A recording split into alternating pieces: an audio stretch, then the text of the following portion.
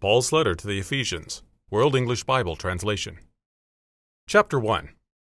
Paul, an apostle of Christ Jesus through the will of God, to the saints who are at Ephesus, and the faithful in Christ Jesus. Grace to you and peace from God our Father and the Lord Jesus Christ. Blessed be the God and Father of our Lord Jesus Christ, who has blessed us with every spiritual blessing in the heavenly places in Christ,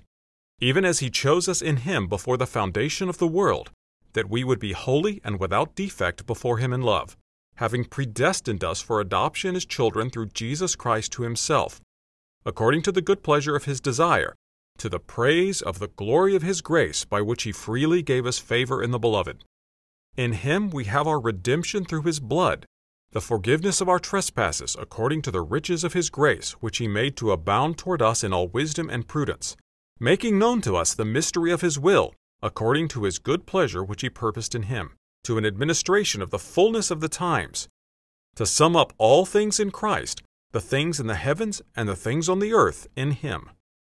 We were also assigned an inheritance in Him, having been foreordained according to the purpose of Him who does all things after the counsel of His will, to the end that we should be to the praise of His glory, we who had before hoped in Christ.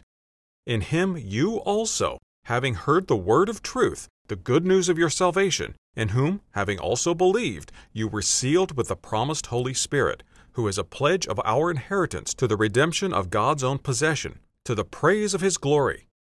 For this cause I also, having heard of the faith in the Lord Jesus which is among you, and the love which you have toward all the saints, don't cease to give thanks for you, making mention of you in my prayers, that the God of our Lord Jesus Christ, the Father of glory, may give to you a spirit of wisdom and revelation in the knowledge of Him,